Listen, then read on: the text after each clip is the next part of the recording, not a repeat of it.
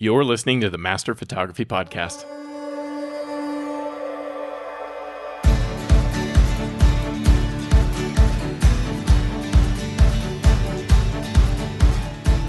Welcome into the Master Photography Podcast, part of the Master Photography Podcast Network. You're joined by thousands of photographers all on the same journey to master their photography. My name is Jeff Harmon, the host for this episode.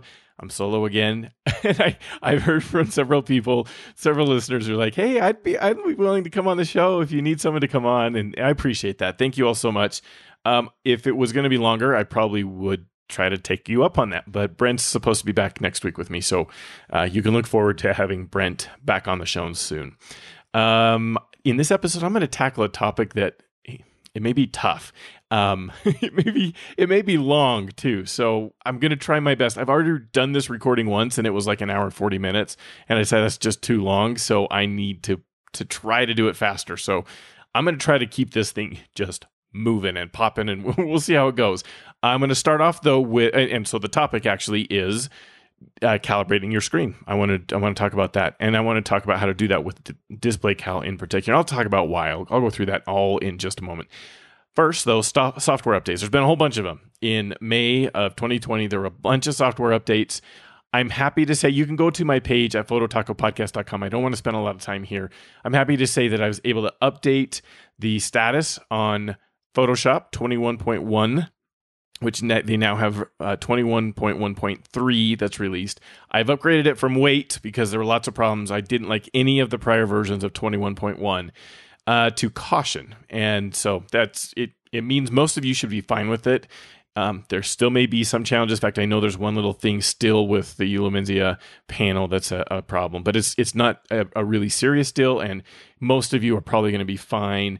If you've been waiting to just have it be like most of you are fine, then go ahead. If you really rely on Photoshop, I'd still say hold off just a little bit longer.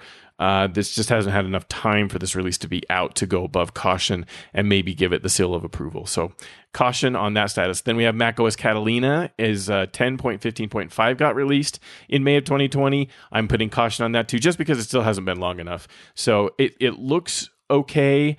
The one thing that I'm not sure of was there's been a lot of reports on Catalina and issues with external hard drives. Now, I personally haven't seen that, but I've had lots of listeners contacting me with issues with external hard drives, and the Adobe forums are filled with people saying, why isn't Apple talking about this? Why aren't they doing something? And they still didn't say anything about it with this release. So I don't know how it is. It's too new. I want to give us some time for the forums to be able to kind of react to what's going on there. And we'll see. So it's a Caution on that one too. Most of you are probably okay. If you've already installed Catalina, then you're probably okay to apply this update. If you haven't, and especially if you're using external hard drives, I'd wait on Catalina for right now until there's like positive confirmation that that's addressed.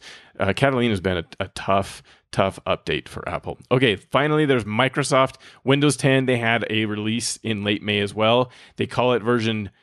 you probably should pronounce it 2004 for like 2020 and, 04 for the month. And it wasn't 04, it was 05, but whatever. That's the way that they're naming their releases. This one's been a little weird from Microsoft. They have been in like testing phases of this release for a seriously long time. And I don't know why there was like this massive lead up to it. There's not even like significant functionality changes, no new features that are really a big deal or anything. So I don't know, it kind of feels like the date came, and because of the date, they had to release this. I'm not sure how ready it is. So I'm not even giving this one a Caution yet. I'm giving this a wait. If you are using Windows 10 Pro, where you can actually control when you get the update, then I would not install it yet. I am not installing it myself. I'm waiting to see kind of what the experience is in forums. This is the computer I use most of the time to edit my photos. I don't want to have any problems. And then, just keep listening and wait. There's the software updates page over at phototacopodcast.com. You can go check that out. And you can subscribe so you get an email whenever I update any of these statuses as well. So you don't have to wait for the podcast to be able to get that. So there's a link in the show notes to how you can subscribe to that email from phototacopodcast.com. All right. Screen calibration. This is a big topic. And there's been like some passion behind this. And it seems like every corner of photography I go through, there ends up being passion.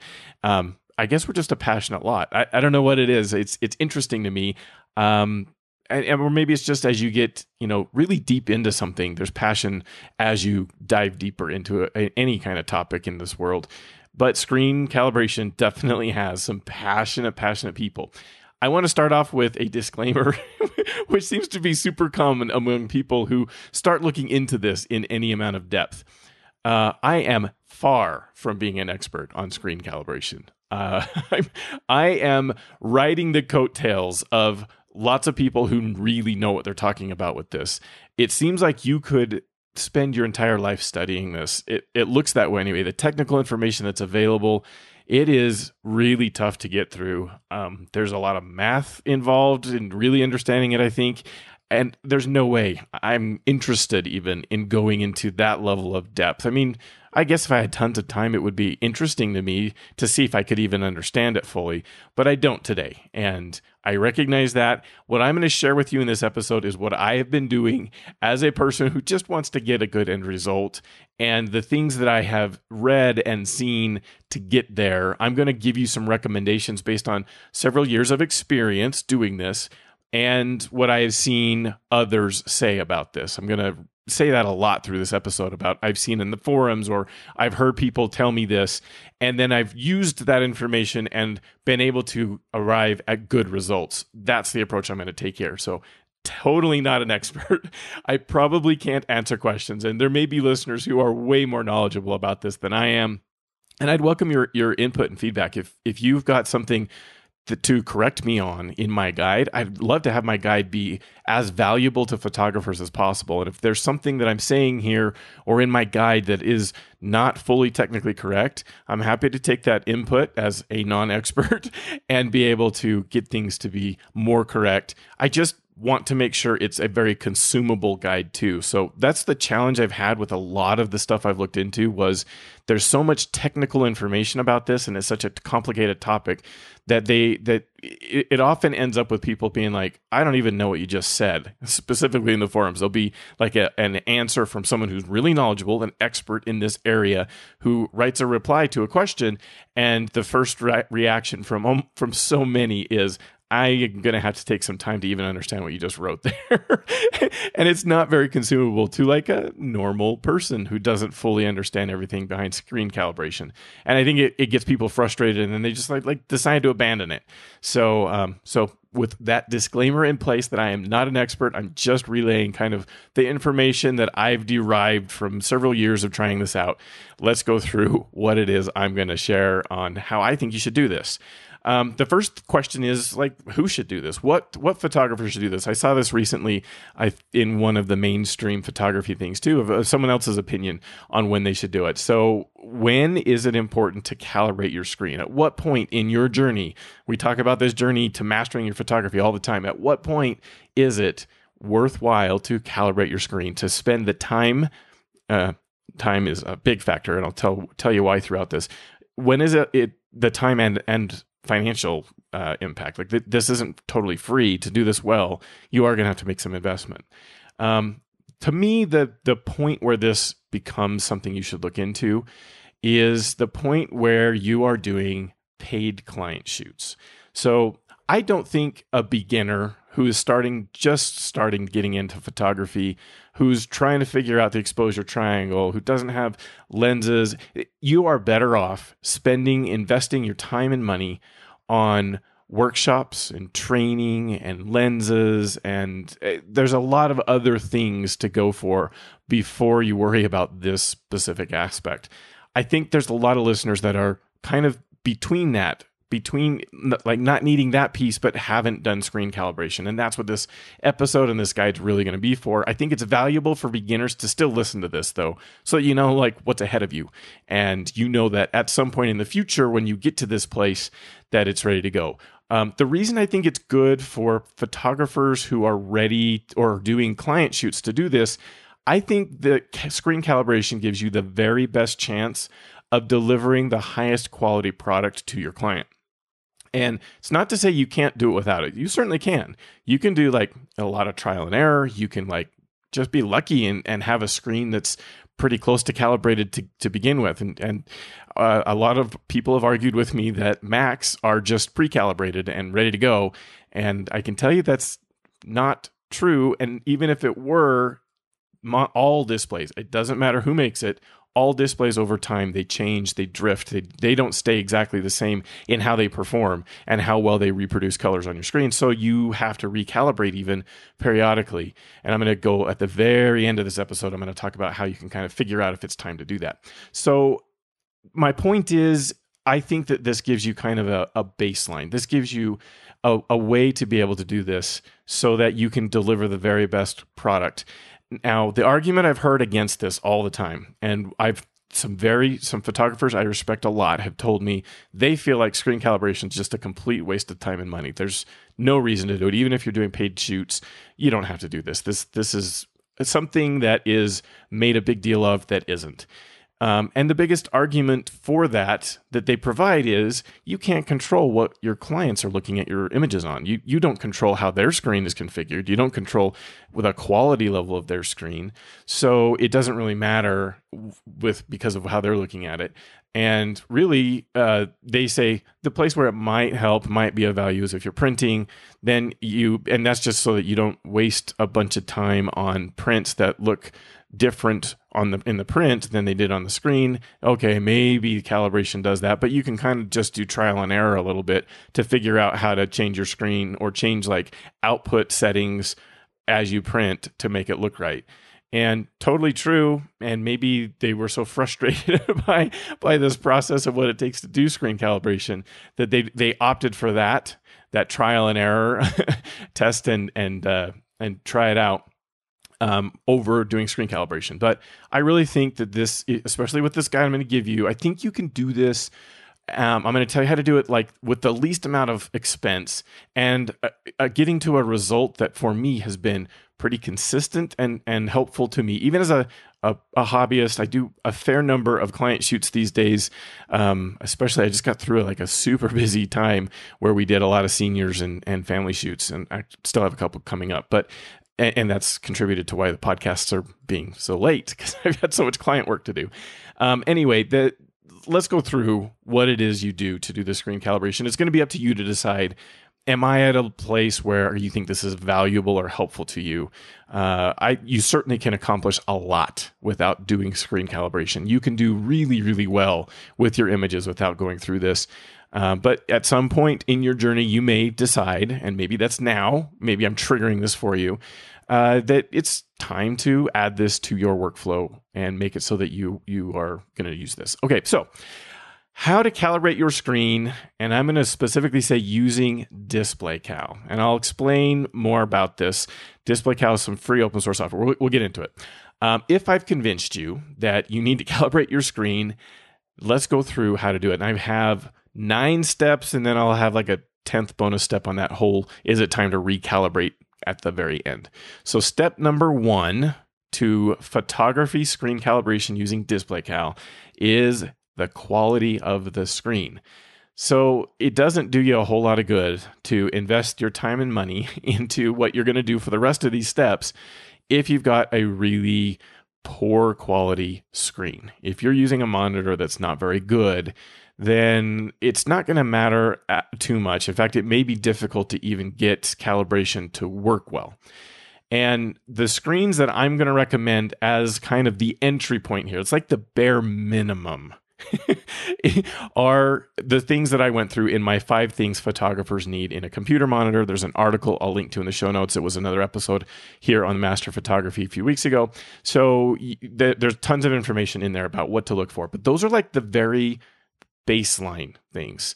There are certainly much better monitors. And as I've gone into the depths of screen calibration, I've seen the experts talk about how they don't even think these that I'm recommending are even adequate for baseline. Like there's so much variation and the quality level is low enough that they're saying like it's not really gonna do what it is we're all trying to do with screen calibration. I disagree just based on the results I'm getting. I like what I'm seeing after I calibrate the screens. And I like it that I've been able to get a couple of screens to at least look like each other. And that helps me with more consistency in my images, I'll say. maybe it would be a massive difference, and my eyes would be opened if I bought a more expensive screen. But that's just not in the cards for me. A hobbyist photographer who does a few paid shoots a year, it's not worth the massive amount of investment it would take to get a screen. I'd love to have one. I'd love to see what it's like to have a much higher quality screen. And if you can afford it, and if you really want to get into this, that's absolutely where I know the experts are going to drive you to. But you need at least that minimum baseline. If you don't have at least, and so just to detail it really quickly, 1440p monitor, 27-inch screen with an IPS panel. The panel technology is really important. A UA panel is decent, and I didn't bring that up in that last episode with the monitors, but it's good enough. What you don't want is a TN panel. Those are good for gamers. It's good for refresh rates and things that gamers really need. It's not the color reproduction and the way that the panels work. If you want to do screen calibration, then IPS, or if you have to, a UA screen. All right, so that's that kind of a thing. If you don't know what screen you've got, it's probably not good enough.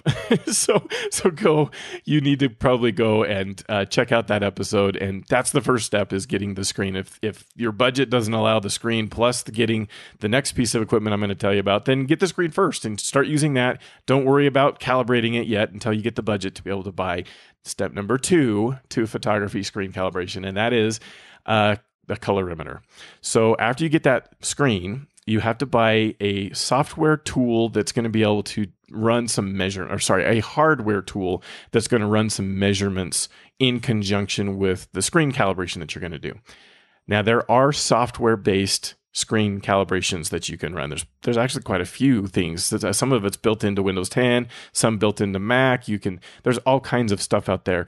And the idea is you can have the software is going to show you a bunch of different patterns or pictures on the screen. You're going to make some adjustments, either using software sliders or even the hardware buttons. It might tell you to change the buttons a little bit, or the menus of your screen. But my experience has been they've done more harm than good for me. And our eyes are really susceptible. Our brains adapt to things so much. It's really tough to rely on your eyes as a way to do screen calibration, which is all you have when you do software-based calibration. So my opinion is you should just not even do that. I don't know that it helps you. It could actually hurt, making things look different than they're supposed to in bad ways.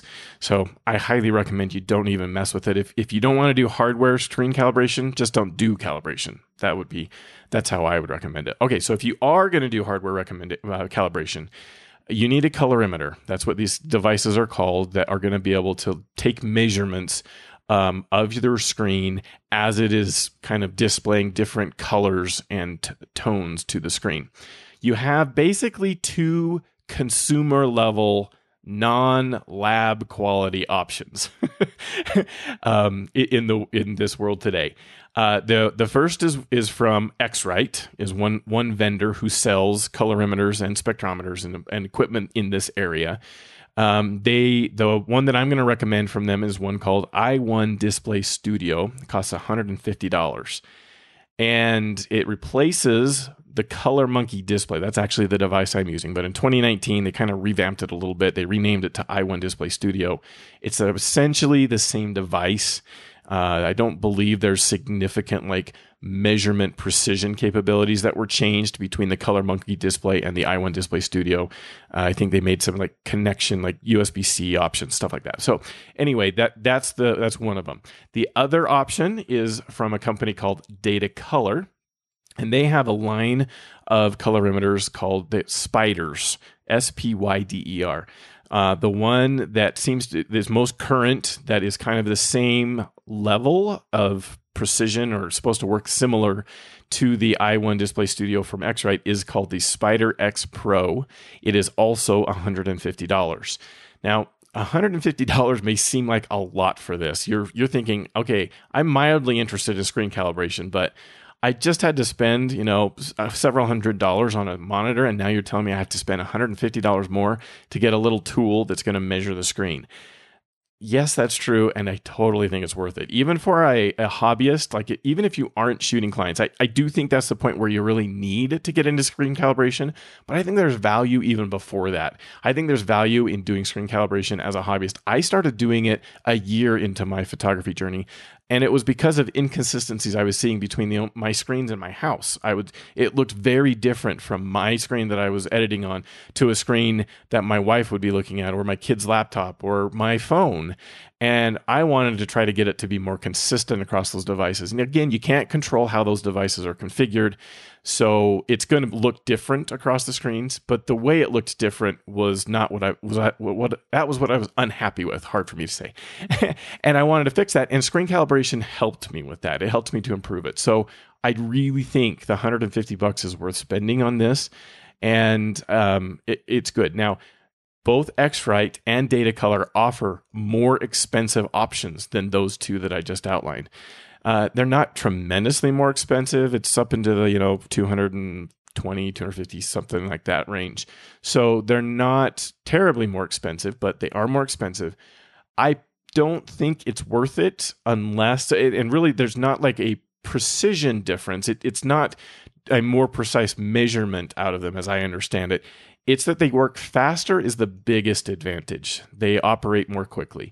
And time is money, so that may very well be worth your investment to upgrade to one of those other models. But I don't think it is for most of you listening. I think you're going to do this rarely enough that, yes, it may take, 2 or 3 times more time. I've seen in the forums that they actually think that it's only about 30% faster, even though marketing says 5 times faster, at least for the X-Rite models. So 30% more speed. I'm not sure it's really, really worth the extra money, but that's totally up to you. If time is massive money to you and you want things to go faster, you may as well spend the extra little money to get the slightly upgraded device. Now, deciding between these two is a tough, and there's a tough thing, and there's a lot of passion. This is one of those areas where there's a lot of passion I've heard from photographers on this. Both devices work on both Mac and PC. Not a problem there. Both devices will function in the DisplayCal software, so not a problem there. They're both about the same price, so there's not a lot of differentiation just based on those things alone. Here's what I'm going to do. I am going to personally recommend the i1 display product, and it's from X-Rite.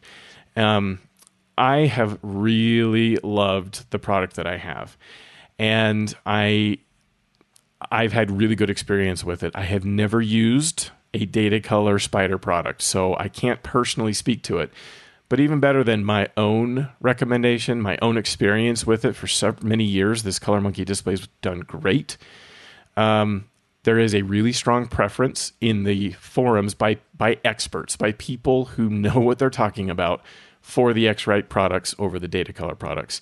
And even more than just a preference, you really need to check out an article over at Photography Life from a ghostwriter who calls himself the color consultant. I'm not sure why he wants to be anonymous, but he does. And maybe it's because he clearly says you really need to use the X-Rite product and not the Datacolor product. So go check that article out. If you already have a Spyder, I'm not saying you should get rid of it and it's garbage and throw it away. I'm saying there's a preference. If you don't have a colorimeter today, then I would go with the X-Rite, and that's going to be my dude out of the week anyway. And you're going to have to make a decision there. Both can work. I've seen some people in the forums of the DisplayCal say that they were fine with Spyder. So it's up to you, but my preference and my recommendation is going to be the X-Rite brand. Okay, or vendor. Step number 3 now to photography screen calibration using DisplayCal is to actually install DisplayCal. And I needed to walk through this because there's a couple of nuances that I needed to walk through. Now, and the first nuance to go through is, why am I not using the software that comes bundled with your colorimeter? When you buy either one of those colorimeters I just talked about from X-Rite or Datacolor, it comes with software to use it. I mean, of course it does. It would make a lot of sense to buy the hardware intended to use this and doesn't come with any software to run it. So they do package it with it. My own experience with it is dated at this point. I used the X-Rite software initially as I was doing it. My challenge that I had was it was super simple, really, really simple. It went really fast to go through it. And I did kind of like the results, but I was puzzled about some inconsistency with the results. As I kept doing it over time, I learned very early on that your display drifts over time and you have to recalibrate. So I started getting into the practice of like running a calibration before any client shoot. I don't do them that often. Well, I happened to recently, but most of the time there's kind of a lot of time in between them. So that was a good gauge about like, well, it's been some time since I've done it. I'm about to do a client shoot. I want to make sure I can give them the best I can. I'm going to calibrate. And I would be kind of surprised at like, especially when there's two screens, I couldn't get the two screens to calibrate the same. It was a challenge. And so I started to look into this. Like I figured, well, I know very little about this.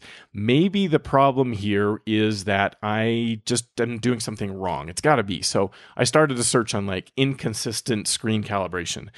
And I really quickly ran into tons of forums and posts of people saying, well, don't use the software that comes packaged with the colorimeter. You should really use DisplayCal. And so I started to check out DisplayCal. And I went through this. It was kind of painful. That's why I'm going to make this guide.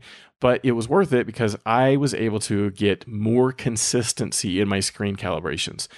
It's been a while, so it could be that the software today from X-Rite and Datacolor is better and would produce more consistent results. I haven't tried it for a while because I found DataCal and I've been using DataCal for some time. But if you're having inconsistency problems, maybe this is something to give a try. And if you're just starting into this, I really just recommend skipping the default software because I can't attest to how well that works or doesn't, and just using DisplayCal because I'm going to give you a guide on how to do it. And it seems like, at least from what I'm seeing in the forums, there's something to this, that this software is just better built to manage this.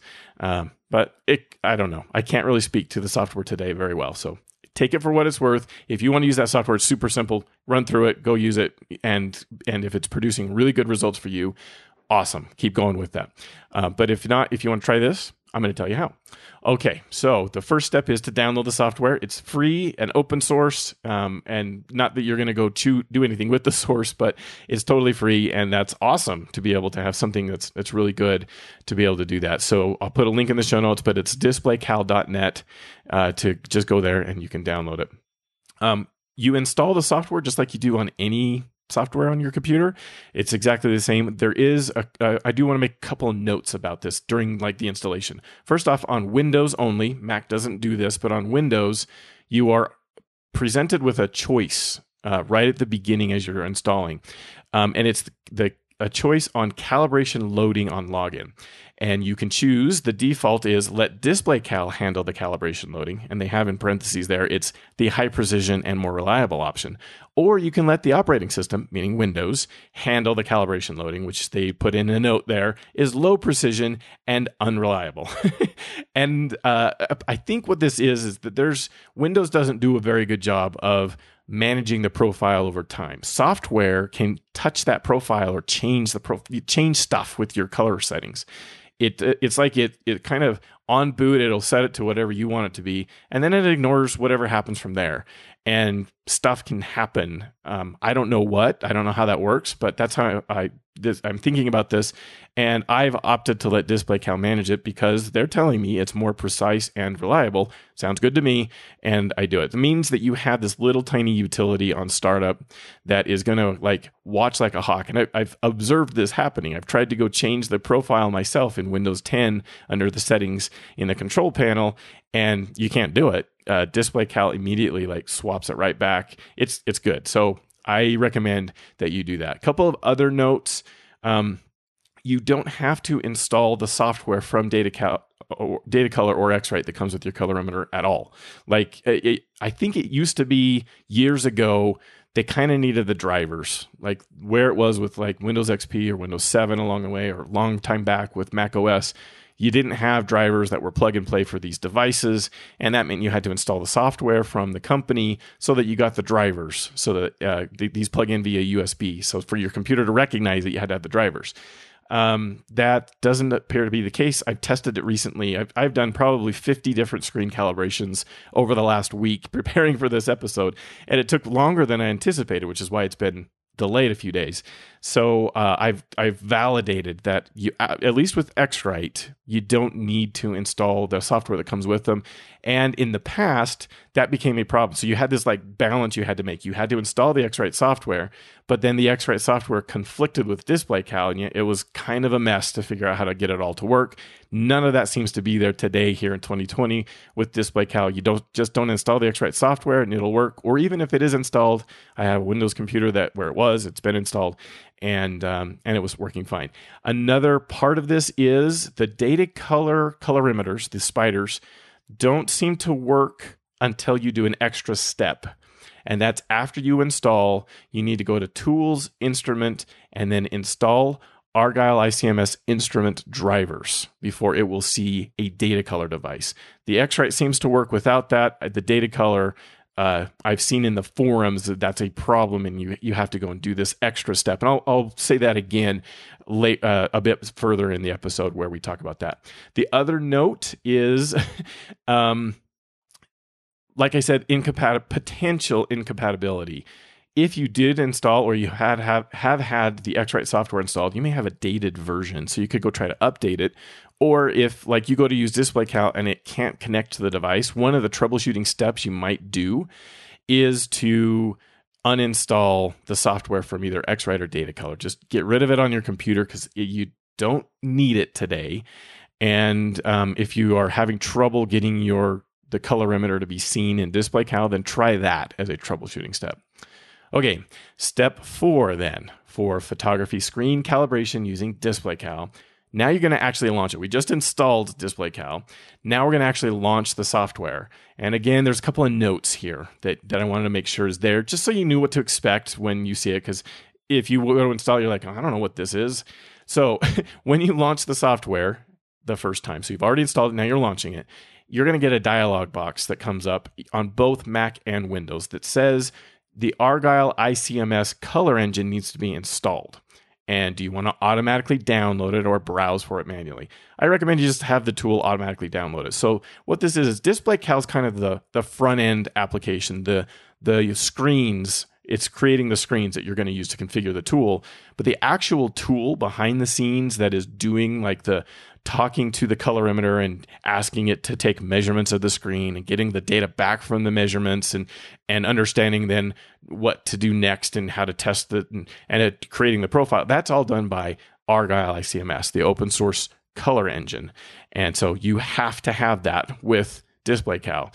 I think with the way open source works, they have to add, like they're not bundling it and they have to ask permission to do this. So anyway, you want to hit download. And then I think there's like 2 screens on both operating systems too. So not only do you hit download once and say, yep, go do it, then it brings up a second screen, which I think is the installation screen of Argyle ICMS, where you're going to hit download a second time on both of them. Or there's an update now button on Mac, I think. Anyway, you want to make sure you do whatever you have to do to download Argyle ICMS. That's totally needed for this. On Mac OS, if you're using Catalina, which we talked about at the very top of the show, how challenging this has been for software vendors, you have to give it permissions for screen recording and for full disk access in order for this to work. And it doesn't do it very gracefully. So it does try. It is Catalina supported. It's supported on Catalina, but my experience was it didn't do a good job of being able to quit and after you had the permissions and restart. So what happened was it would even tell you like, hey, you got to go do some security and privacy settings to make this work. And it added DisplayCal to both of the areas. So this is under security and privacy. There's a privacy tab. Then there's a screen recording function. And DisplayCal got added there. It also added it to under same thing, security and privacy. And then the privacy tab, full disk access, DisplayCal was added. But neither was checked because it takes administrator privileges to be able to go do that. You have to hit like the little unlock icon in the lower left, and then go check the boxes. As you check the box under screen recording, Mac OS Catalina says, hey, this won't be applied until you relaunch the application. Do you want to do that? So I said yes, and the application wouldn't close. I don't know if I did something wrong as I did this, but I did it a few times on a couple of different Macs that I have, and it was the same experience. I had to force quit the app and then make sure I go in and set the settings right, check the checkboxes in the security and privacy windows to give it permission, and then relaunch the application, and everything was good. So that may be your experience too. Just know you might have to force quit the app. Hopefully that's something that can be worked out. I don't know if it's a known bug or not, but that was my experience. Maybe yours will be smoother. We'll see. Okay, so that's launching the application. Now let's get to actually using it. So step number 5 to photography screen calibration using DisplayCal is configure the display and instrument screen. So like most open source software, this is built by people who know what they're doing. Some brilliant people who know this space of screen calibration inside and out, and color management. They're experts in this area. As a result, open source tools, this is way open source tools tend to be. They're built by brilliant people who really know what they're talking about. That tends to make them a little bit less user friendly. It tends to use terms that you may not know. And this app is filled with stuff that I don't fully understand what it means because I'm just not an expert in this area. So when you first launch it, you're probably going to see, at least it's a pretty screen. I'll give it that. A lot of open source packages, the screen itself looks awful too, or it's just text-based and editing files to get things to work. At least there's a nice, pretty, consistent UI. It looks very similar between Mac and Windows. It looks nice, but there's just a lot to it. There's a lot of drop-downs. There's a lot of checkboxes. There's a lot of terms that you're not going to know. And we're going to walk through each one of them. The display has a black bar near the top of it where there are actually 5 different configuration areas. And it's not immediately obvious to me anyway, when you look at it, that there's 5 different configuration screens to go through. The first one, the default one, when you launch the app is labeled display and instrument. And now that I pointed it out, it'll be totally obvious to you, but it wasn't to me, at least initially. It's not a wizard kind of thing. You are presented with this screen where there's a bunch of configuration options that not obvious you have to go to, and a button at the bottom that says calibrate and profile. It's like it's just ready to go. Like you launch the app and you hit that button and we're good. You're not. You've got a whole bunch of configuration that you need to set, or your screen calibration is not going to end up good. So let's walk through the first screen here. The very first thing in this screen is something called display. It's a drop down. And the good news is you don't have anything to do here. I have never seen it not work. It's always worked to populate that drop down with the screens attached to your computer. If you're on a laptop, it'll have the native screen. If you are connecting a laptop to an external screen, it'll have both your native screen and that screen. It'll be there. It even has seen in my house some network connected displays. It picked up the Google Chromecast, for example, and I don't know what you can do with that. I'm not even worried about it, but it's very good at being able to pick that up. So nothing to do there other than you got to pick the right display of what you want to calibrate right now. So pick the right one, and you got to make sure your targets end up on that screen. We'll go through that in a second. All right, number 2, that right next to it, right to the right of it, is instrument, and this is where your colorimeter should show up. And so again, should just work with the X-Rite stuff. You should just see the instrument. I saw that on both Mac and PC as I tested it out. It just worked without any additional things. For the data color, I'm going to mention it again here now. If you don't see it show up, then you need to go to Tools, Instrument, Install Argyle ICMS Instrument Drivers. And that should make it so it populates. After you do that, you may have to hit the refresh button that's just to the left of the instrument dropdown, and you should see it. If that doesn't work, then maybe you need to try uninstalling that software and reboot, or ultimately, I probably won't be able to help you if it doesn't work. So go over to the DisplayCal forums. I'll have a link in the show notes so you can do that. And you can post a question about hey, I don't know what's going on here. And you might get someone who's a tad snarky replying, like they're experts. They deal with people asking newbie questions all the time, and I think they get a little tired of like answering the same question. So you might search the forums first to see if there's any help specific to what you're looking at. And then if you can't find anything, ask a question, and just don't be offended if they're like, "Ugh, another person asking a stupid question." But they'll help you. All right, display instrument mode is the next one. And you have two choices here on mode. There's LCD generic and there's refresh.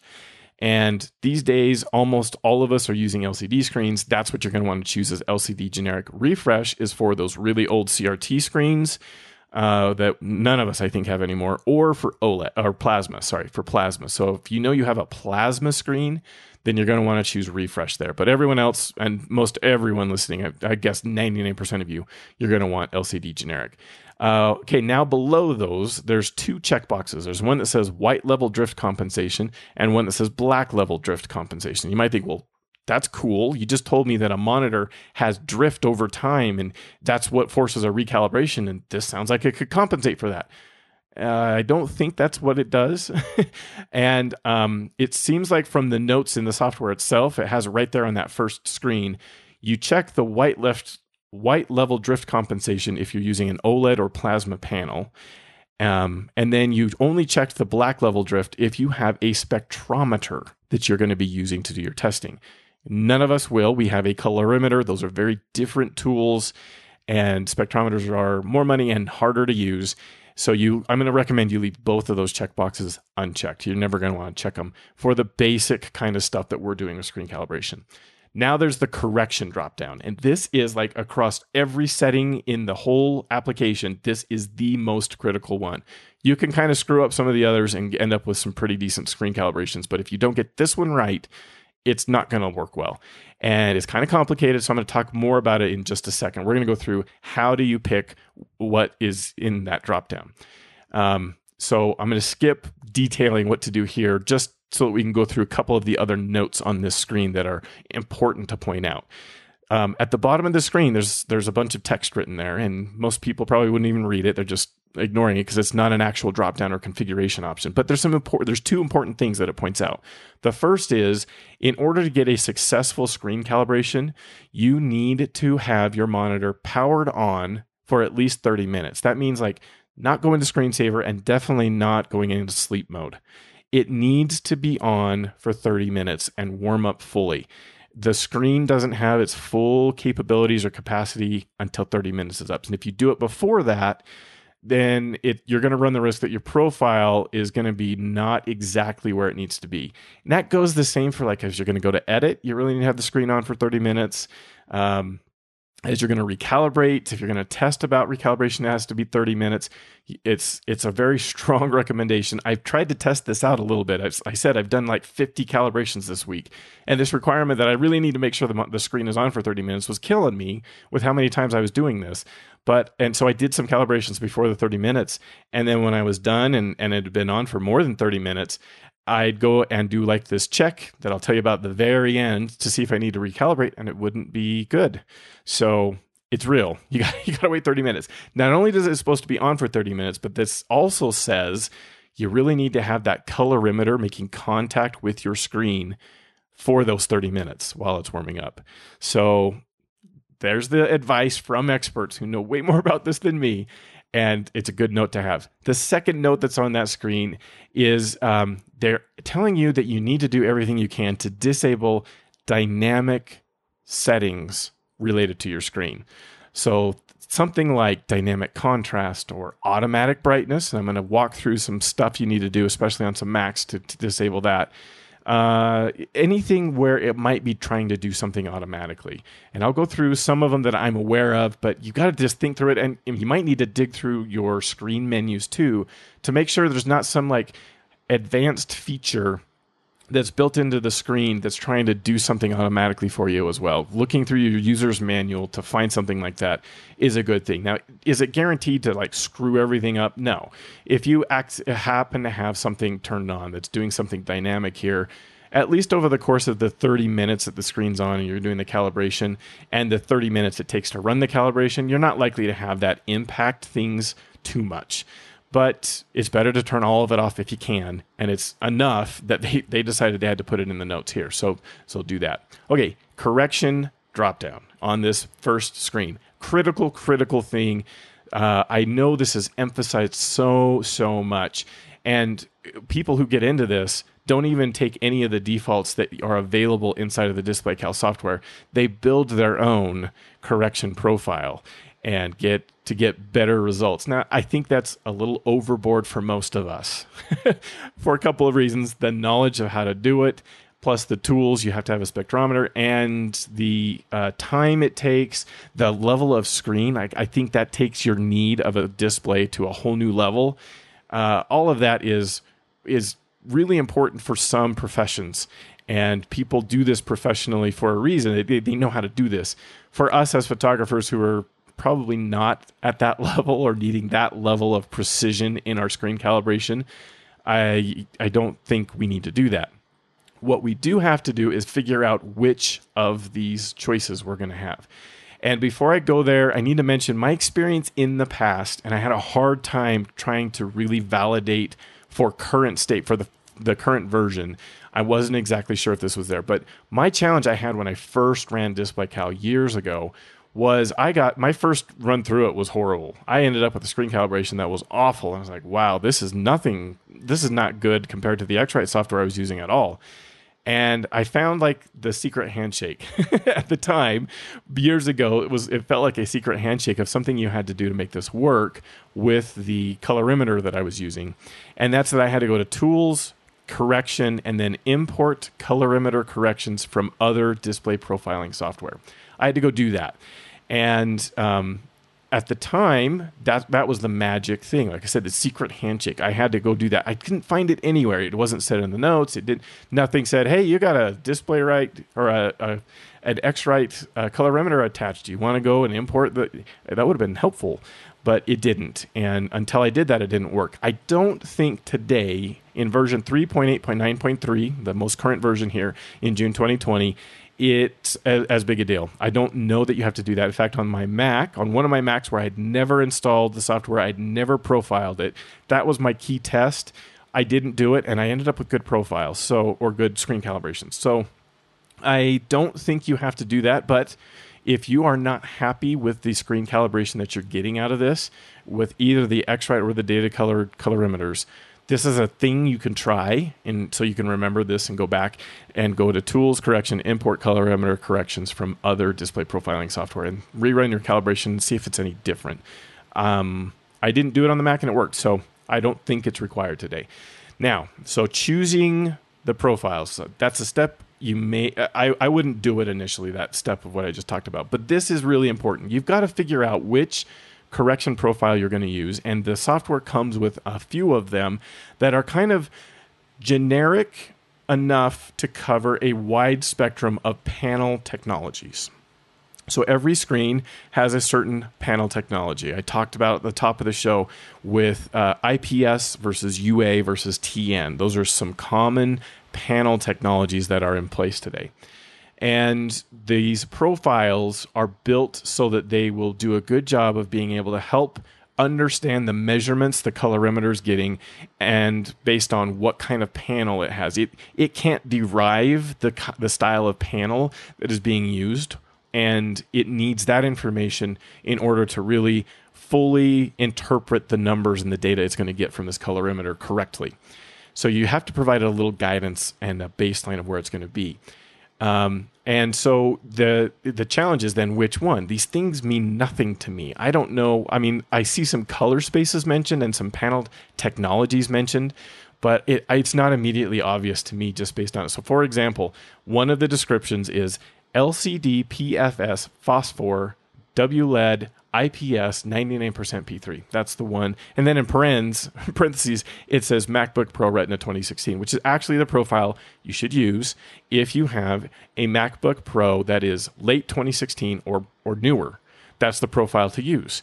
The screen technology, the actual hardware screen stuff that's done there, that's the profile that's going to work in connection with your colorimeter to build a correct profile for your screen. And You kind of get a little help with the parentheses on there, but just from the description, you don't really know. But there's more help in the software itself. It's kind of hidden. Again, here's the secret handshake, but at the very bottom of that first screen, it has a button that is not highlighted until you go float over it. But it says when you get down there, it says show information about common display technologies. And if you click that, a second screen comes up. A screen comes up in DisplayCal that gives you just a little bit more context for each of the profiles that are there. A little bit more guidance, including like examples of brands of monitors that that should use that profile. It's not going to be exact, like it doesn't have my exact monitor listed there. But if you know the panel technology that's used in your screen, there's enough guidance to figure out which of these correction profiles you need to use. If you don't know which one you need to use, then you need to go to a website, which is also on that second screen, actually. At the bottom, it says find your monitor/TV and corresponding technologies at displayspecifications.com. That's the website, displayspecifications.com, where they have cataloged a ton of monitors and detail for you kind of the technology that is in the monitor, what the panels are, what the color spaces are. That should give you enough clues that you can go back to this screen in DisplayCal and figure out which of the profiles you need. For almost all of you listening, you're going to have a monitor that's probably some high percentage of sRGB color space supports. 100% sRGB, like for example in the BenQ monitor I just got, or very close to that, 98, 99% sRGB in the ViewSonic I have.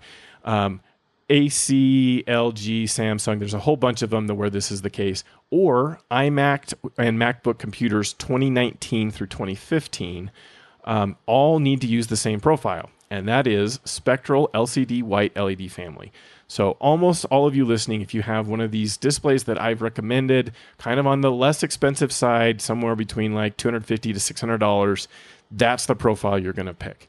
If you have a Mac, like an iMac 4K, 5K or later, then you're going to want the LCD PFS Phosphor WLED family. And if you have MacBook Pro 2016 or later, it's that profile I already mentioned, the LCD PFS Phosphor WLED IPS 99% P3. So it's tough. It's a hard thing. I can't pick it for all of you because I don't know what screen you have.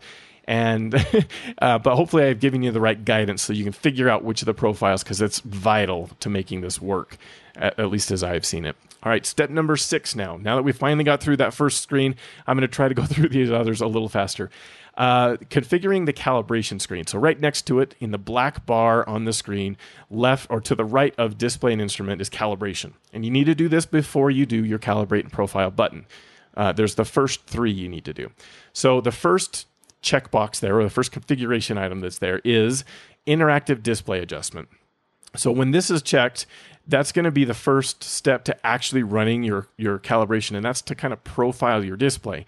You're going to set the settings that you have here on the screen. It's going to start doing some measurements, and it's going to give you some visual feedback on where your white point white levels are when you have that checkbox checked. You have to do it the first time through the software because it forces you to. Other times through the software, you can choose to skip that, assuming that part of the display isn't changing very much. And you can even just pick update calibration, and it'll skip a bunch of pre stuff and go right to just recalibrating the profile and save you some time.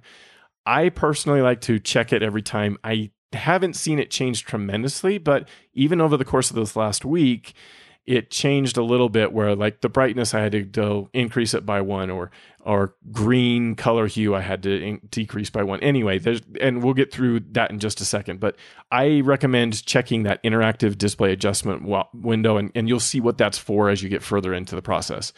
Then you have white point, white level, tone curve, and calibration speed. White point is your color temperatures. And by default, I think it says as measured or something like that, but you want to change it to color temperature. And I recommend you set it at 6,500.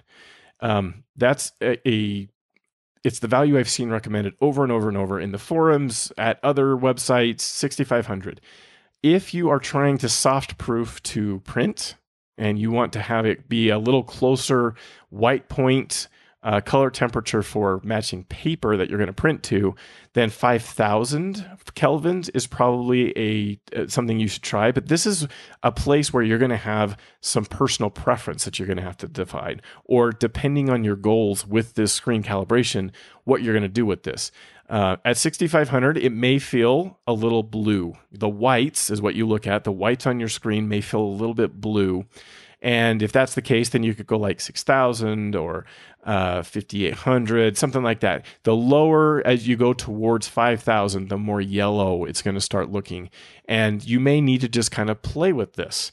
And it's easy to play with it like without going through a full screen calibration, because you can set the setting here. You have the checkbox for interactive display adjustment clicked, and then you click calibrate and profile, and it will do some very quick measurements to be able to show you what it's going to look like with the color temperature set the way it's going to be. This will make sense as we get through it more. The same kind of thing with white level. You're going to set it to custom, and you're going to do 120 for candelas per meter squared. And that's a recommend. I wouldn't go above 120. I've seen a range recommended. So the range on white point was like 5,000 to 6,500. The range on white level is I've seen recommended is 90 to 120. Again, based on like personal preference and what it is you are trying to get the screen to be calibrated to. If you're calibrating to print, it might need to be something more like at the 90 end of the scale. If you're trying to make it so that your screen, your calibration is built for like images looking really good on the web, you might want up to 120. I've seen most people say by default, the default values for both should be 6,500 and 120. That's what I'm doing with. Gamma, don't touch it. Gamma 2.2, leave it at default. That's all what I've seen recommended. I don't know exactly what that means, but that's what I've seen it said. Calibration speed, I've seen a little bit of differing advice here. You can go from extra high, high, medium, low. There's different speed levels. The slower the speed means the more measurements it's going to take. It's going to do a lot more measurements of the software or of the display and the with the colorimeter. And it should lead to more accuracy if you have the calibration speed be slower. The thing I have seen, though, in the forums has been that there's a diminishing return here. The colorimeters that we're using are not lab grade.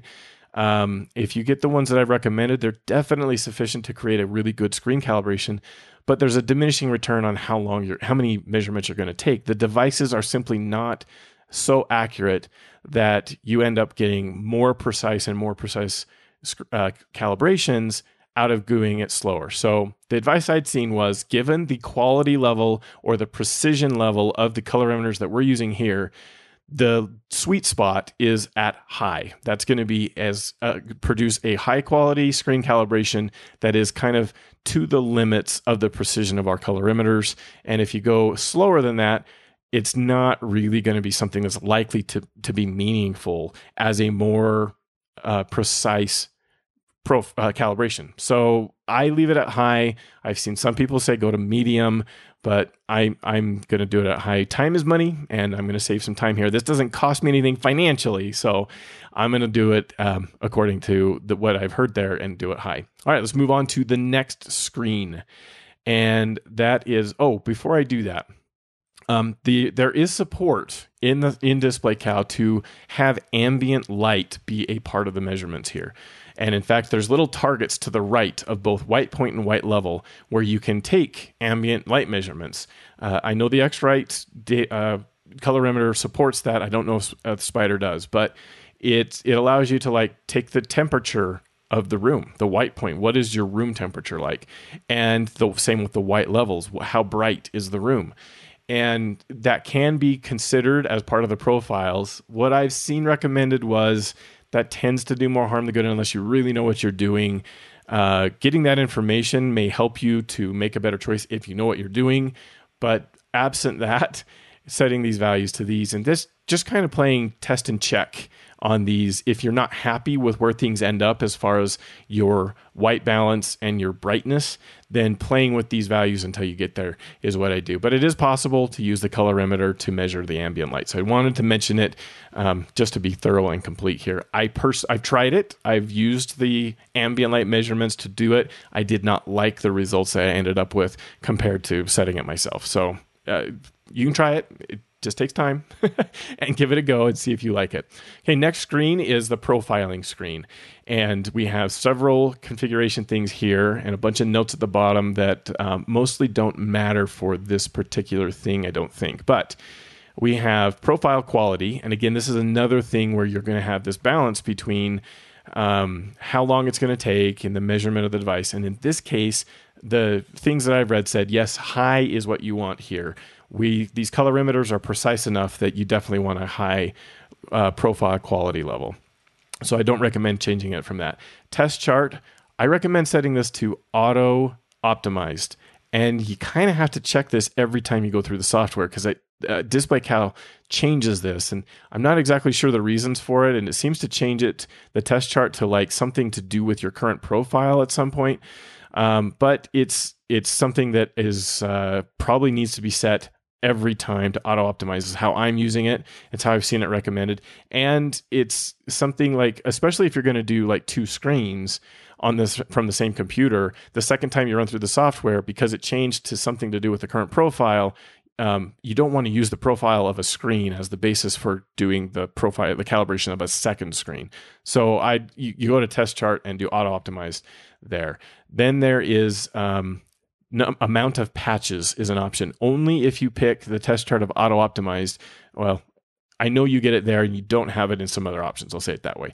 Amount of patches is something there. And this is, again, how many measurements is this going to use throughout this calibration process? There's lots of tunes, lots of knobs to tune here for that.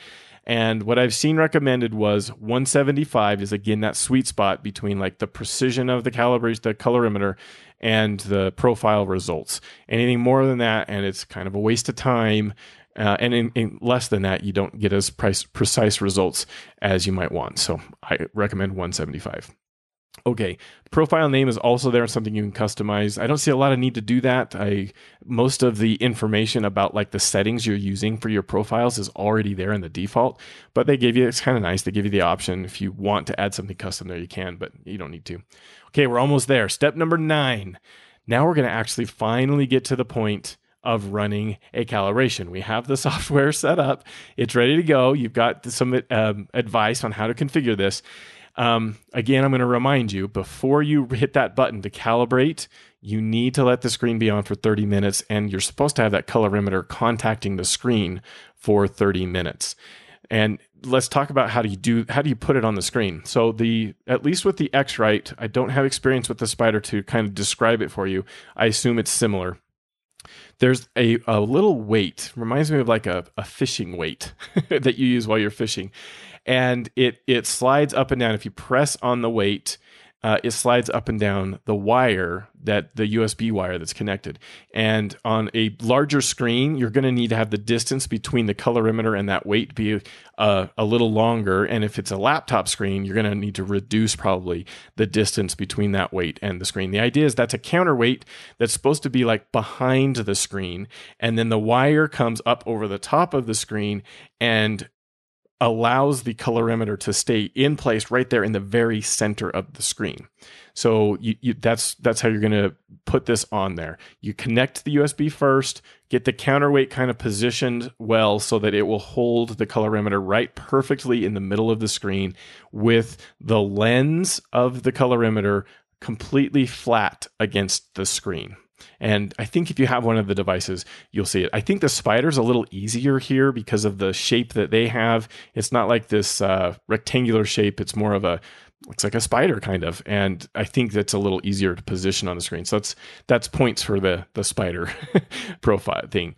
Okay, so with it on there and you waited 30 minutes, or in order to wait 30 minutes, you really need to make sure that you also have your OS set up to not go to sleep within that 30 minutes. You need that. This is like a really critical thing to making sure that it's going to work. So in Windows, you want to go to Settings, Power and Sleep, and there's something there saying, and you want to plug this into. If you're using a laptop, you're going to want to make sure it's plugged in because this takes some time. It's going to use your screen at brightness levels.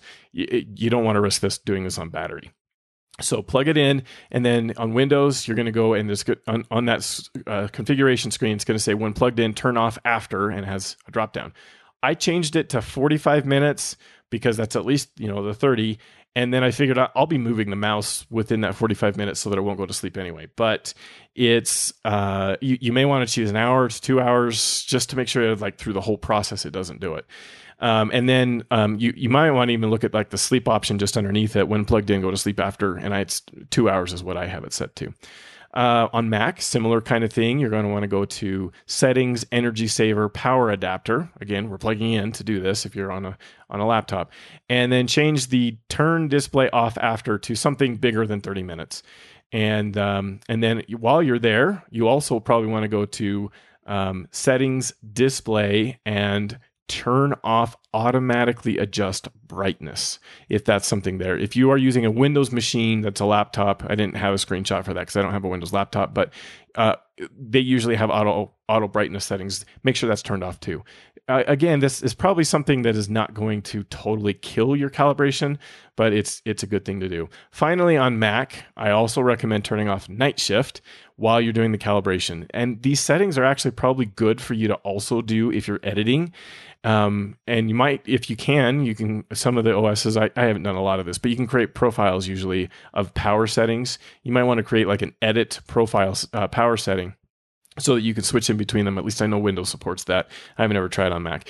And anyway, settings, display, night shift, schedule to off, and just turn it off. Or you can do there's a manual that says turn off until tomorrow. And that would at least make it so that while you're doing the screen calibration, you don't have it on. And that might be a good thing for editing too. You can just click that button, for the next 24 hours, it's not going to do the night shift. And if you like it for later, like just normal browsing and stuff, then it'll turn back on and enable it. But it is another thing to remember when you're editing. All right. So think through the settings there. Another one you might not have thought of that you probably need to check is if, at least on Windows and maybe on Mac too, there might be like an NVIDIA settings, or if you have a discrete graphics card in your computer, then usually those graphics cards have some sort of utility where you can go and change brightness, contrast, gamma, and colors. NVIDIA, I have an example in the show notes of the NVIDIA control panel for my Windows desktop. And yep, it has the ability to use like software settings to change this. And we do not want that to be done. So I recommend turning that off. Make sure that it is set to other applications control color settings is what it's going to say. All right, now, finally, we have the colorimeter placed. We've waited our 30 minutes. We've tried to turn off everything we can think of that might impact the screen and the brightness and the color levels and contrast and so on. Now it is time to finally move on to the next phase. We're ready to hit that button that says calibrate and profile. So that's number 10 is to start doing that. You hit that button, and on Mac, you are likely to see, if you followed my setup settings here, you're likely to see it say something like applications using Apple CMM like Mac OS Preview and Quick Look do not support display profile types other than single curve plus matrix with black point compensation, and blah, blah, blah. Do you want to turn it on? Do you want to set the profile type to single curve plus matrix and enable black point compensation? So what this is saying, if I'm interpreting it right, is some of the default applications that come with Mac OS, like Preview, for example, it will only work or use color profiles where they are built a specific way, and that's single curve plus matrix with black point compensation. There's a lot of gobbledygook words there that you don't need to understand. But if you say no to this dialog, it's going to utilize a better method for building a more precise, like there's newer types of profiles, screen calibration profiles that you can create. And it's going to use a better one that is going to be used properly by the Adobe Creative Suite, like Photoshop and Lightroom, or GIMP, or lots of programs that photographers are going to use. It's going to work properly. If you hit no, it's going to work properly. But it won't work in Preview. So what this means is if you hit no, things are going to be great in Lightroom and Photoshop. If you hit, but Preview, the colors are going to look different. And if you hit yes, then it's going to use a slightly inferior dated kind of method for doing the profile and creating the screen calibration, but everything's going to look the same in the OS, which is kind of a nice thing to have. That's my preference. I really want to have, like, I'm willing to give up a little tiny bit of like modern screen accuracy in order to have everything look the same. That's my objective. I want everything to look the same. And so I say yes, but you're going to have to make your decision on how you want this to be as you're doing it. Okay, now, once you've made that decision, and Windows, you don't have the choice, unfortunately. Windows is just horrible with this, and some of the default applications in Windows won't even use a color profile. So that's a whole nother topic. We don't have a dialog box on Windows. Okay, once you say yes or no on that for Mac, but Windows users go straight to this screen, after you hit that Calibrate and Profile button, a little gray window is going to appear in the middle of the screen. And it says Measurement Area on it, and it's going to have a blue Start Measurement button at the bottom. This is your measurement target that DisplayCal has put on the screen. This is where your colorimeter is supposed to be making contact with the screen. And so you want, it's going to by default come up on your primary screen right in the very center of the screen. And you want to make sure that the colorimeter is there. If you are not trying, if you've already profiled that screen, or you're not trying to make a calibration for that the primary screen, and it's like a secondary screen, you need to move the target over to that secondary screen yourself and put the colorimeter over the top of it. So just a note on like multiple screen displays and how that's going to work. When you have the colorimeter in place, which it kind of already should have been, but make sure it's right in the right spot, then you hit that blue Start Measurement button, and another window may pop up. This is if you back on the first screen, or the calibration screen. Remember, there's that checkbox that says interactive display adjustment. And I said there's going to be this point in the process where a screen's going to pop up that's going to help you to get the right settings on your display, on your screen, for the white points and the white level. That's where this is going to happen now. So you've started measurement, and already DisplayCal is going to take, like every half second or so, it's going to take a measurement from the colorimeter. And this interactive display adjustment window is going to show you what your white point and white level is currently being measured at from the colorimeter on that target. I recommend that you kind of, for this process, if you are using an external monitor, a display that has hardware buttons to change like brightness and contrast and all of that, then you're going to want to position this interactive display adjustment window in like the opposite corner of where your screen's on-screen display shows up. Most of them, I think today, that those on-screen displays show up in the lower right, and your buttons are in the lower right. And so for most everyone, and I have a picture I'll put in the show notes too of how to set this up, but you want to put this interactive display adjustment window in the upper left so that the on-screen things can be in the lower right, and then you have your target is in the very center of the screen. I'm not sure if I mentioned it, but the reason that you want to do it in the center of the screen is because our displays, just like in like camera lenses where it's like best in the center, and as you get out to the edges, it's not quite as sharp or consistent. It's the same with most of our screens. When you get up to higher quality screens, like hundreds and hundreds or maybe thousands of dollars, they are more consistent from center to edge. But with the less expensive screens we have, they are not. And that's why you want to profile from the middle so that you're not taking your measurements from a less precise area of the screen from the hardware perspective. Okay, so if you are using a screen that doesn't have any hardware controls for changing color temperature, like a MacBook Pro or a Windows laptop or an iMac or an all-in-one PC, usually doesn't have these. They only let you change brightness, and that's about it. There's not any other adjustments you can make to the screen. You ignore the top half of that interactive display adjustment window. It's still going to be there. It's going to show red, green, blue. It's going to show some values. And there's nothing you can do from a hardware level with the screen to change that.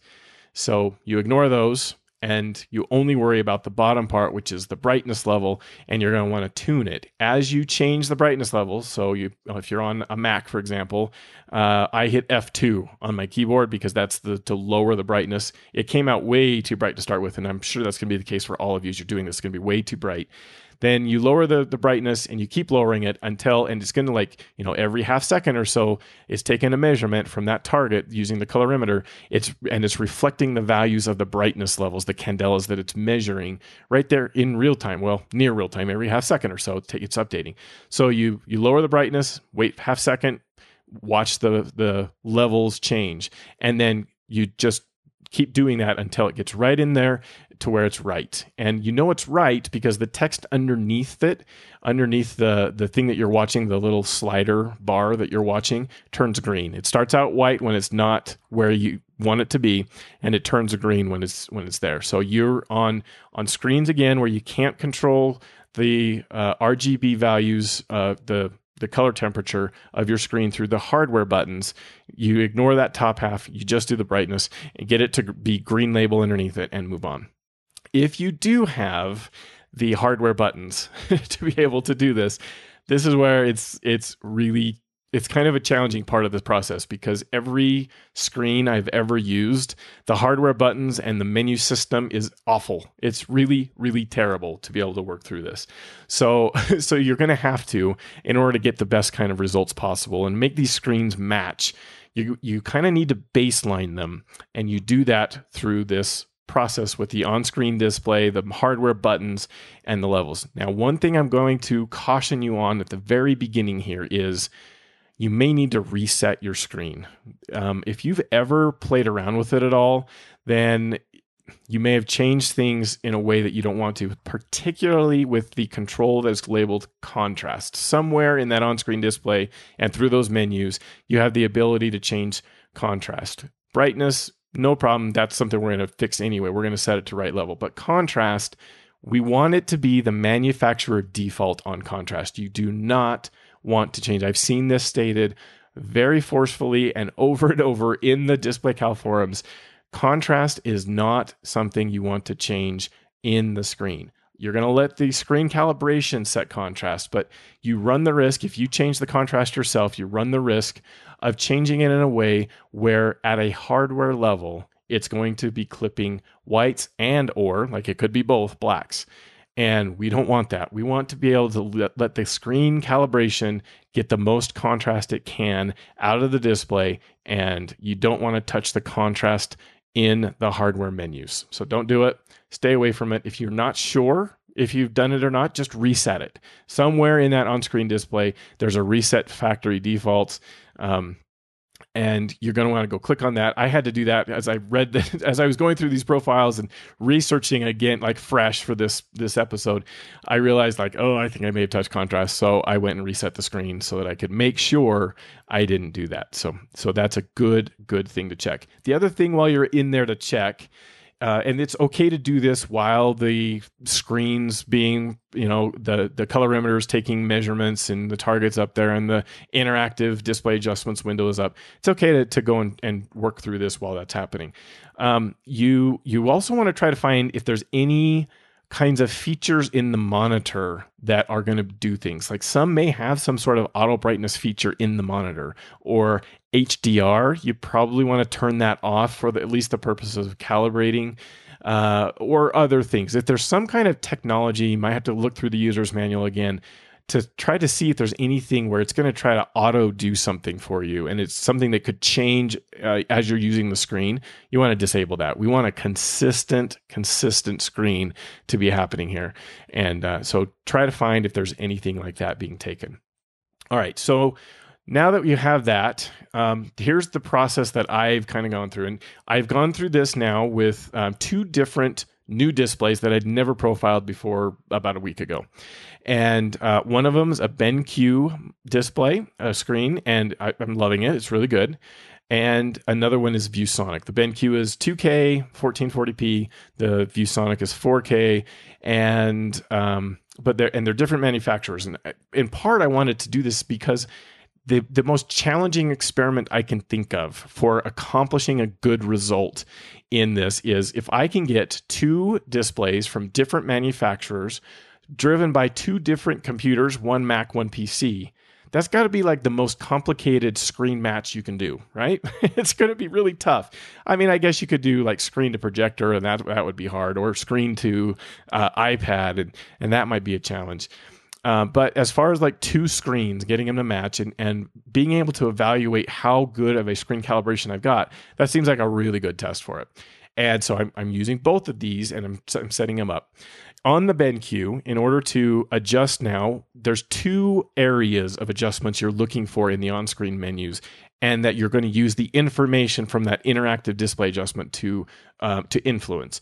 So the first one is brightness. It's easiest to do. It's also like right off the bat, it's going to be way too bright. I can almost guarantee every monitor is way too bright. They want to sell these things and they show better on the showroom floor or wherever you're looking at monitors when the brightness is just cranked up and it's always too bright.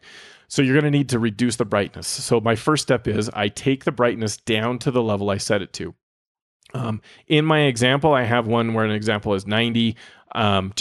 It was me testing it out, but it happens to be where I took the screenshot. Again, I'm recommending 120 for most, maybe 100 if that feels like a little too bright to you. But you're going to want to get it down to 120 candelas or less. And it's going to start off, I think mine started at 370 on the BenQ. It's just way too bright. So I take the brightness down. There's not a lot of value in trying to work on the RGB values until the brightness is kind of close or right there. So I take it until I get it to green.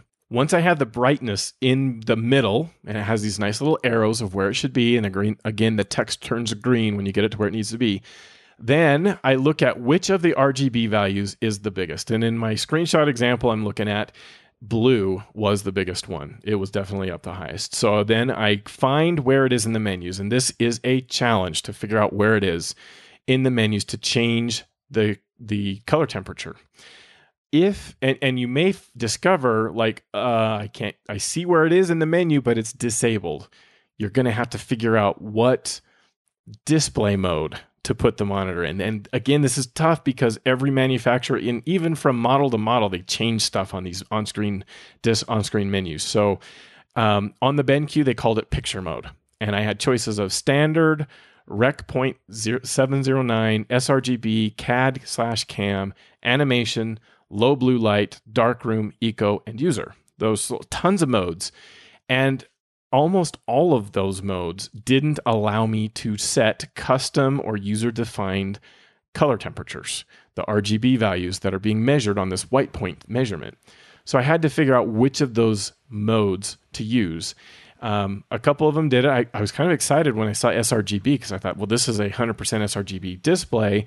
Maybe that's the one I should use. But I'm pretty sure, if I remember right, it didn't let me change the color temperatures. Anyway, what I ended up with on my BenQ was going with user. And I think standard probably would have worked, but I just decided to use user because it felt to me like, from the description, like everything's user defined. Maybe that would even turn off some of the features on the screen that I might not know about with the dynamic, contrast or some silly thing like that. So user is what I went with, and then I could go to define the RGB values individually. If I went to menu, picture, color, temperature, user define, then I could do it. They all defaulted to 100 at first, and at 100 on all of them, blue was too much. So I reduced blue, and I brought it down to where it looked like it was right in the middle. And as I brought blue down, that actually kind of increased red and green. In fact, if green got too high at that point. When I got blue down kind of in the middle, red was like almost right there, and then green was too high. So now I switched to green, and I lowered green. And I do this game playing back and forth until I get all three of them in the middle, or wait till the text turned green, because it may not be so precise on these menu options and how you can change the color temperature where you can get all three of them exactly down the middle. But the text will turn green underneath the RGB values at the point where it's at an acceptable setting where, like, yes, it might not be totally perfect, but it is within the precision levels of what we need and is good. So I play around with them. Inevitably, as I did this, I've done this multiple times now, whenever I got the RGB values in line, that always changed the brightness levels too. They weren't the same. It wasn't the right candelas anymore. So I had to go back to brightness and change it until it got to the middle, and then that might change the RGB values again. So I had to kind of go back and forth between color, temperature settings, and brightness until I got all of them perfect and lined up. And I'll put a screenshot in there what it looked like where the text is green between the two.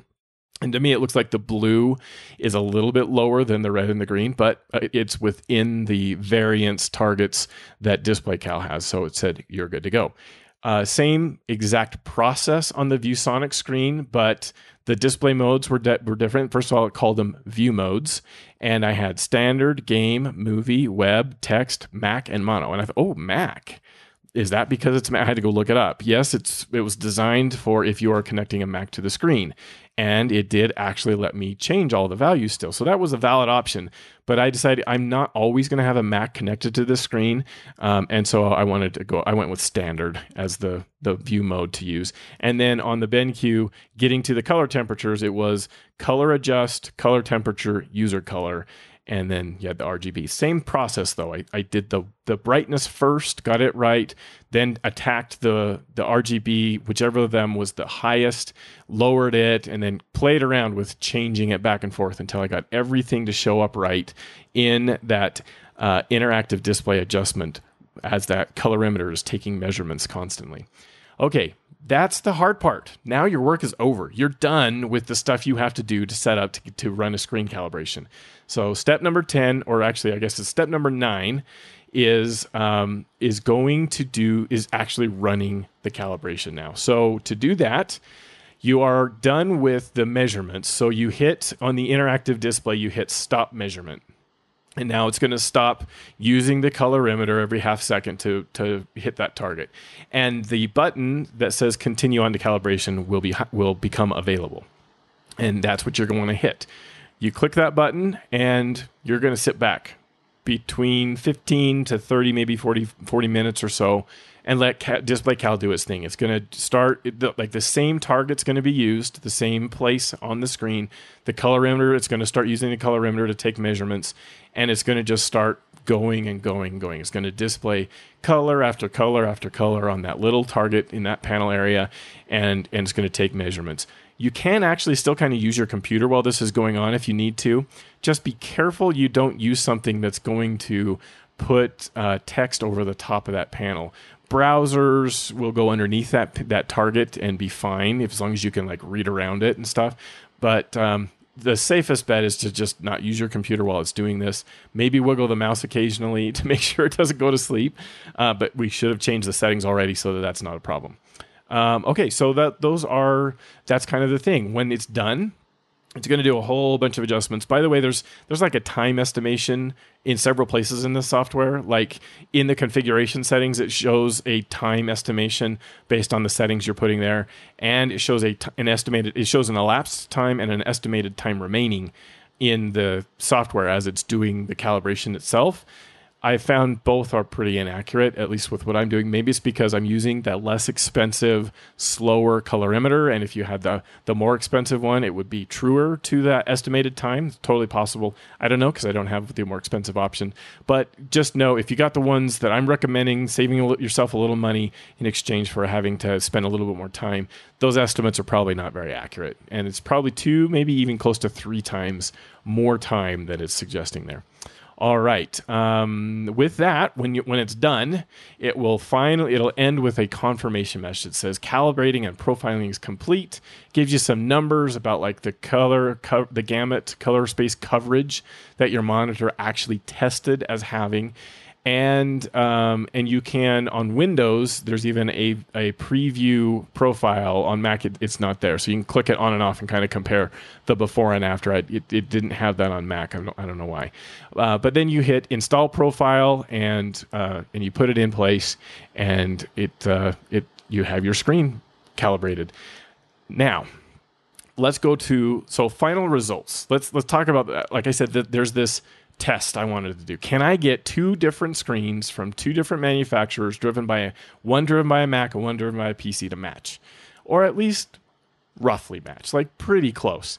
And this part of the reason this whole challenge or this whole thing came up was I've had this 4K monitor sitting right next to my 2K monitor, and as I've edited photos, I've been like looking at them back and forth between my Mac and my PC.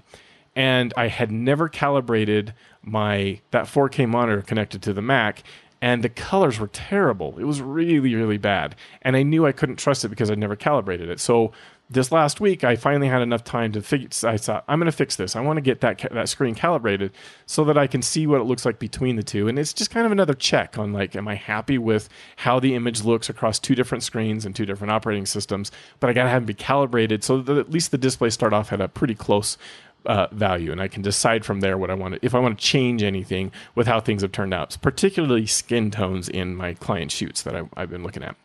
And so I did the calibration test. And I'm going to let you be the judge. You can tell me. And when I post this episode of the show notes, if you made it all the way to the end of this very long episode, you can tell me, what do you think? Do you think I accomplished the goal and got the monitors really close or not?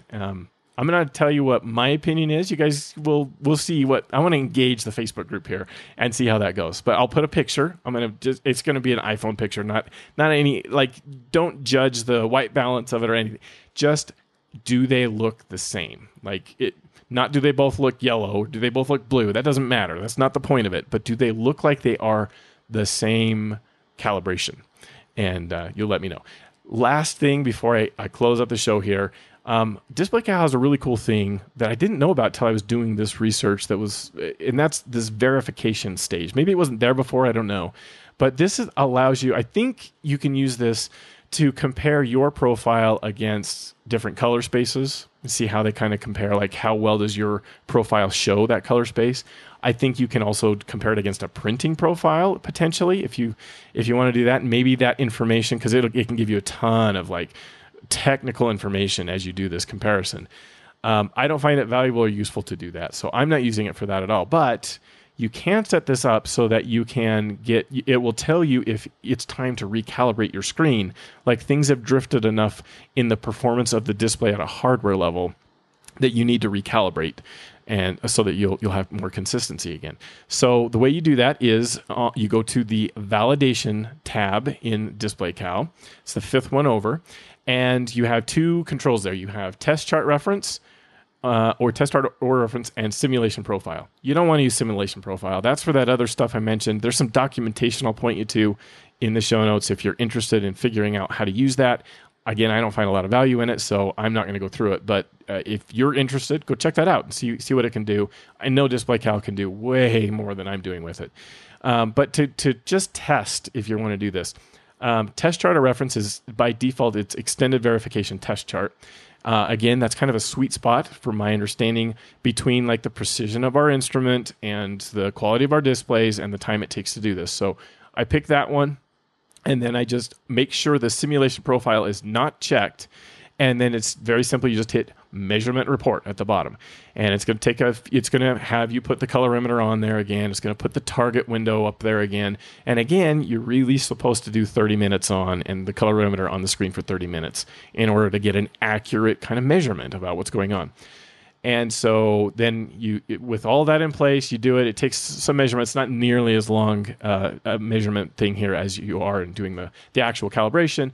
It produces an HTML report, auto loads that into your default browser, whatever that's set up to be. And about a third of the way down in the report is this summary table. And what you're looking for is all green values. And underneath it says like nominal tolerance passed. If you get all green and nominal tolerance passed, you don't need to recalibrate. If something has drifted a little bit and it's kind of come out of, it's varied too much and it's out of range, then you need to recalibrate. And it's a good way to be able to tell if you need to do it. So before client shoots now, this is what I'm going to do. Every client shoot, before I go to edit the photos, I'm just going to quickly run, like the screen has to be on for 30 minutes, so there's that. But I'm going to quickly run a recalibration test on this verification screen and see if I need to do it. All right, this has been a horribly long episode. I wonder how many people will stick with me through it, but I'm really glad if you did, and hopefully it's helpful. Let me know. I'd love to hear feedback if this has been something that's helpful to you. Even though I'm not a total expert on this thing, at least I think I figured out how to use the software well enough that I can get good results that I'm happy with, and hopefully it helps you to get results you're happy with. My doodad of the week is the i1 Display Studio, $150, the colorimeter from X-Rite. I think I'm tempted to see about getting a new one, just to see if it does any difference. But I don't know, $150 when I already have one that works and works fine, is doing what I need. I don't know if I need to do that. But for anyone who doesn't have it, that is a really good doodad of the week to go and get that to colorimeter. Want to remind you, masterphotographypodcast.com is the home for the show. You can go check out the show notes and all the things. If you don't want to have to listen to this audio thing every time, you're going to want to check the show notes so that you can find the written. I have almost every word I just said written down in a good format for you to see out on the website. It actually is going to be over at Photo Taco Podcast where the actual guide's going to be, but the show notes will lead you. We'll have a link to that over at masterphotographypodcast.com. The Facebook group, Master Photography Podcast, is there. You can search for the show. There'll be a link in the show notes to it. You'd have to name a host of the show to get in. We want to keep listeners only, not spammers or bots, and keep them out. Instagram for the show is at Master Photography Podcast. Love to have you tag us on your work. And my work, you can find me at jsharmonphotos.com. My other podcast, phototacopodcast.com, is a monthly show I do about very technical topics similar to what I just went through here. Had a lot of them that are similar lately because it's been just me. And it's just like what I'm doing, the things that I'm involved with, and I decided to make podcasts out of it. And calibration was a big thing for me this last week. You can find me on Instagram, Twitter, and Facebook, and those will be in the show notes as well. Thanks, everyone, so much for listening. I really appreciate it. Keep safe out there and keep shooting, and I'll see you again in another 7, 8, 9, I don't know, days. Bye-bye.